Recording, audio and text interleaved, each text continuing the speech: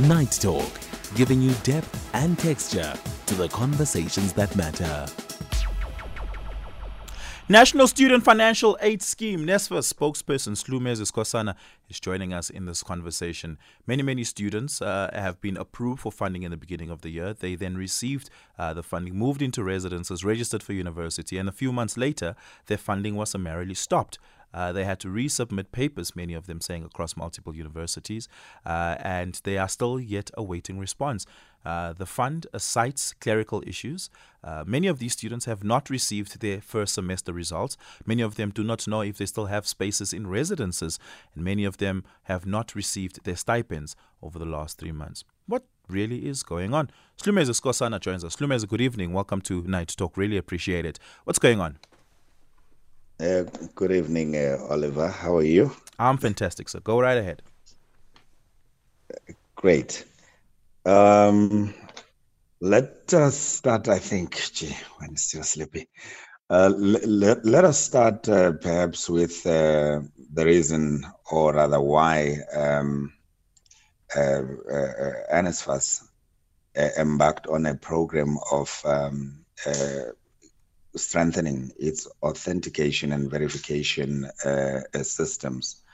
We had cases of, people submitting falsified information, as a result of which we would make decision and therefore grant a positive assessment of their applications. So that put us into trouble. The result being a report that was preliminarily submitted by, or rather presented by the SIU, stating that undeserving people have sneaked through the net, to benefit from the scheme undeservedly so. So in our reaction and in the process of doing this, we had to relook at the systems that we're using and expanded, our network of information sources rather, in assessing these applications. For example, while we have in the past maybe relied on, let's say, SASSA information and Home Affairs information and SARS, we went on to include your very credits and so on, which resulted in detecting, some of the people that may have hidden, let's say, their sources of information, guided by the major policy that the threshold should be less than 350,000 for an applicant to qualify. And normally these issues, or rather assessments, would take place at the beginning of the year, when the new applicants, such as students from matric going into tertiary, would come through, and such as when the progression to the next level for those that are returning students would happen. But now, but Slumezi, it's not the first time NSFAS is made aware of the problem of students or applicants submitting fraudulent documents or withholding certain information. It's not a new problem. Why then does the fund decide in the middle of the semester to halt funding of students it may suspect to have submitted fraudulent documentation? Why not? Why did the fund not apply these stricter verification measures a lot earlier, that is to say, at application phase? We did run the system, to do that at the beginning of the year. But as I indicated, that as we improve, the regularity of running the system due to the possibility of having people on board that their financial situation may have changed and so on. This time round, after getting all these reports, we had to do a rerun, like a media run of the system, which then detected some of these people. I do understand the point that you're getting to, that we could have misled each other at the beginning of the year to say you are funded, and then in the middle of the academic year, when everyone else has planned their expenditures, then this thing comes up. But you see, the dilemma that you would have if you're administrating public funds is that at the point of you detecting that there could be some mischief, you wouldn't want to postpone reacting and dealing with the alleged transgression there and then.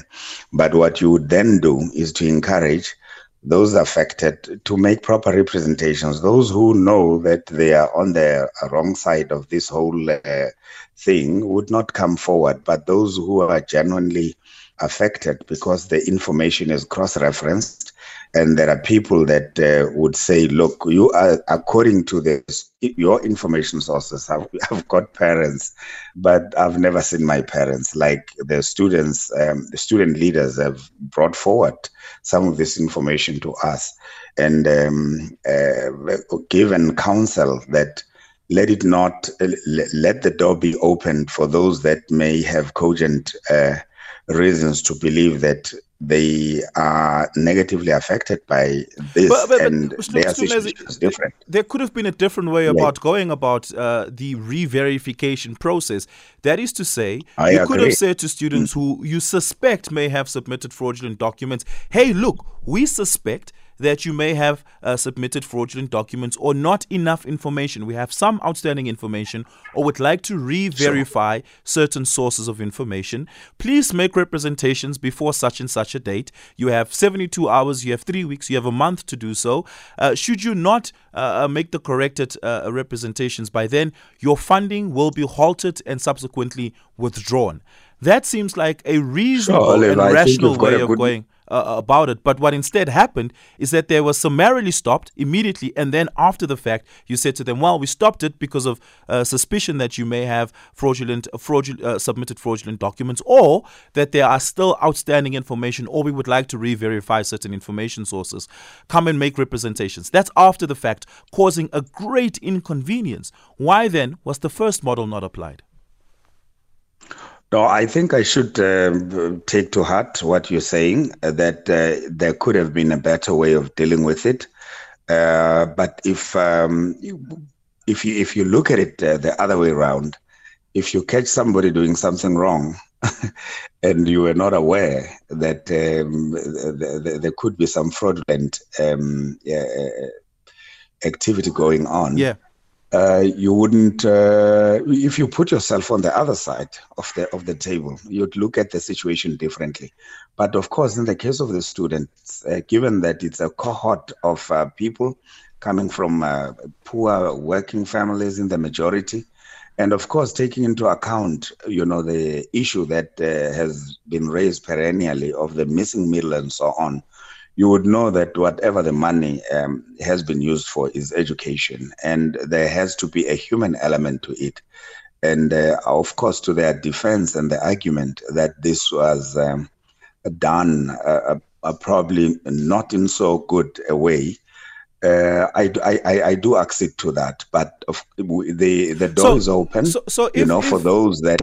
If you concede that it wasn't handled in the best possible way, should there then not be a much more convenient remedy to this? That is to say, we will then continue funding for all those who were initially approved in the beginning of the year. We will give you an opportunity of 3 weeks to make the necessary submissions. And should we not give you a response in the next 3 weeks, your funding will continue. But should we give you a response that we believe that you fraudulently submitted information, we'll give you a week opportunity to appeal this. If you don't appeal it successfully, your funding will be withdrawn altogether. It is not too late to correct what you have conceded to have been a sloppy way of going about it in the first instance. Well, your description of the situation as sloppy, I would not want to give a room to, because if I am the one that is defrauded, I also seek relief very quickly. But of course, in this particular case, I would say the door is open for those that feel aggrieved and seek relief, to still come through and make those representations. The door is not closed at all. Many of them have done so and are still awaiting responses from NSFAS. Explain to me the administrative issue at hand at the moment. Well, that is continuing with those that have come forward, but they have not come in the numbers that seem to be the ones responsible for building up so much media coverage on that score. So, but we deal with such cases quite expeditiously. So, in fairness to yourself, let's talk about the actual numbers. How many students' funding was withdrawn once it came to the attention of NSFAS that, look, we may be dealing with a class action fraudulent matter here? And how many students made resubmissions, and how many students have been approved upon those resubmissions? Let's talk actual numbers to evaluate the scale of the problem. I think given, the fact that we have opened the door for those that are affected to make submission, please allow me, Oliver, I'm not a politician, not to sound political, but not to reveal the number of those that are affected, by this, because we still expect to give people a chance, to make proper representations so that we can deal with those. And then in good time, we will be able to indicate what we have averted or what we are averting. I mean, numbers in terms matters, of people right? that are reacting. Yeah, numbers Sorry? matter. So numbers will help us make sense of the scale of the problem here. So, I mean, you're the spokesperson. You would have had access to these numbers throughout the period. How many people's funding was halted? I'll prefer to indicate to you, based on the SIU report, what numbers were involved in, even though that's historical data, about 45,000 were affected. Or rather, by the investigation. But as for the current defunding, I think we're dealing with it currently, and the preference is that we give the report in due course once the exact picture is discerned. Yeah. Again, the SIU report is historical data. I'm talking about the data of this year. When funding was halted a few months ago, how many students funding was halted? For the reason that I've just mentioned, I think, Oliver, it's what prejudice would it afford? What prejudice would it place you at to reveal those numbers? It could raise unnecessary alarm when, the scale may not be that huge. So we're dealing with quite a big number of students, and we have to be responsible we Is it close to the 40,000 to 45,000 that the SIU raised, or is it less than that? Oliver, you are a journalist. Let me just say, it's Slumezi, not a negligible number at all. If you don't have the numbers, just say, look, I don't have the numbers. I'll get back to you at a later stage. I'll provide those numbers. It's okay if you don't have the numbers, but if you do, I think it's important that you take the public into your confidence. Yeah, correct. No. Like I said, it's not a negligible number at all. And I was saying to you, Oliver, that in due course, we will communicate the exact numbers once the people affected have been given. If it's not a negligible number, it means it's a large number of students. And what that means is that it will take time for NSFAS and the institutions to process the re-verification and the resubmissions. That means it's not going to be solved overnight or not even in a matter of days. What then are students to do in the interim? In the interim, students must expeditiously get into contact with us if they are they can present the information needed. There are students who submitted information 3 months into it. They're still waiting a response. And these are students who depend on the stipend, who are unable to live a life on campus because they don't have these stipends. They haven't received their first semester results. As you know, South African universities are on semester break at the moment. Many of them don't even know what to do should they return to campus when most campuses resume the academic calendar next week. Many students are left in limbo. Yes, of course, they should return to universities, when they reopen this week, obviously. But look, since the 15th of June, the 14th of June, when their statuses on their portals changed, We haven't received that much number of people, and that have reacted, suggesting that those that have not submitted so far could be on the wrong side of our application criteria.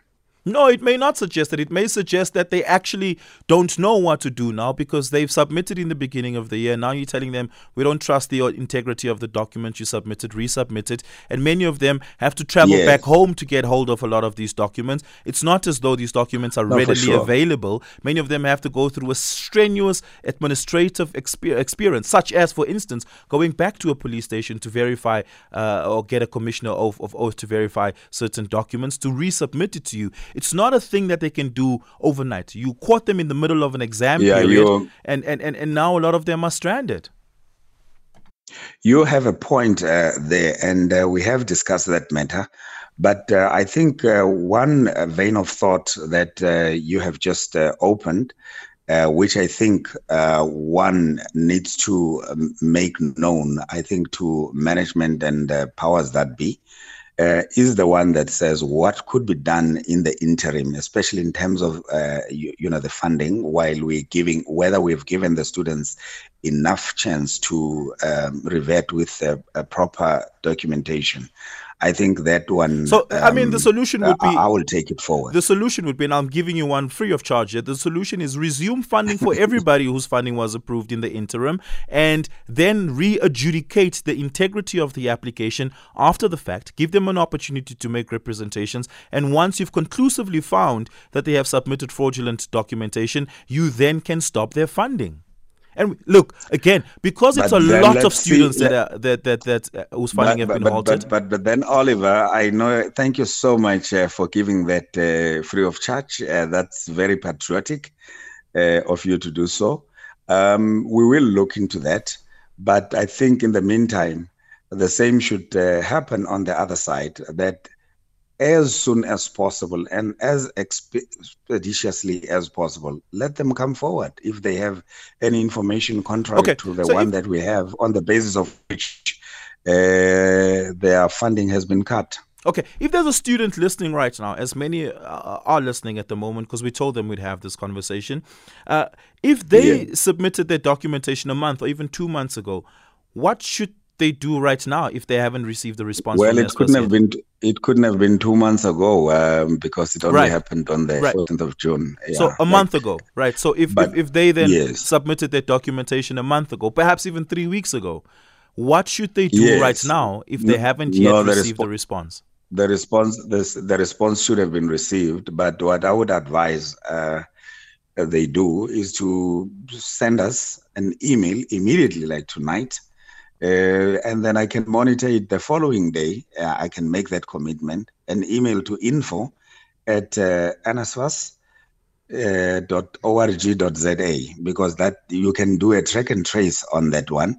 And then let us see who has the information contrary to what we have that would change their status of funding. I think that would be the best possible way to handle it. What is a reasonable return time, response time that students should keep in mind between from when they submit their documentation to when they should be receiving a response? What is the average turnaround time? Usually the average turnaround time should be within 14 working days. So within 14 working days, they should receive a response? They should receive a response that says yay or nay. How many responses have you issued so far? Well, we have responded as and when we receive such inquiry. But many of them instead have been calls to us to say, look, I am earning 355,000 per annum. What can be done really, because my situation just changed after I got an increase in my earnings and so on.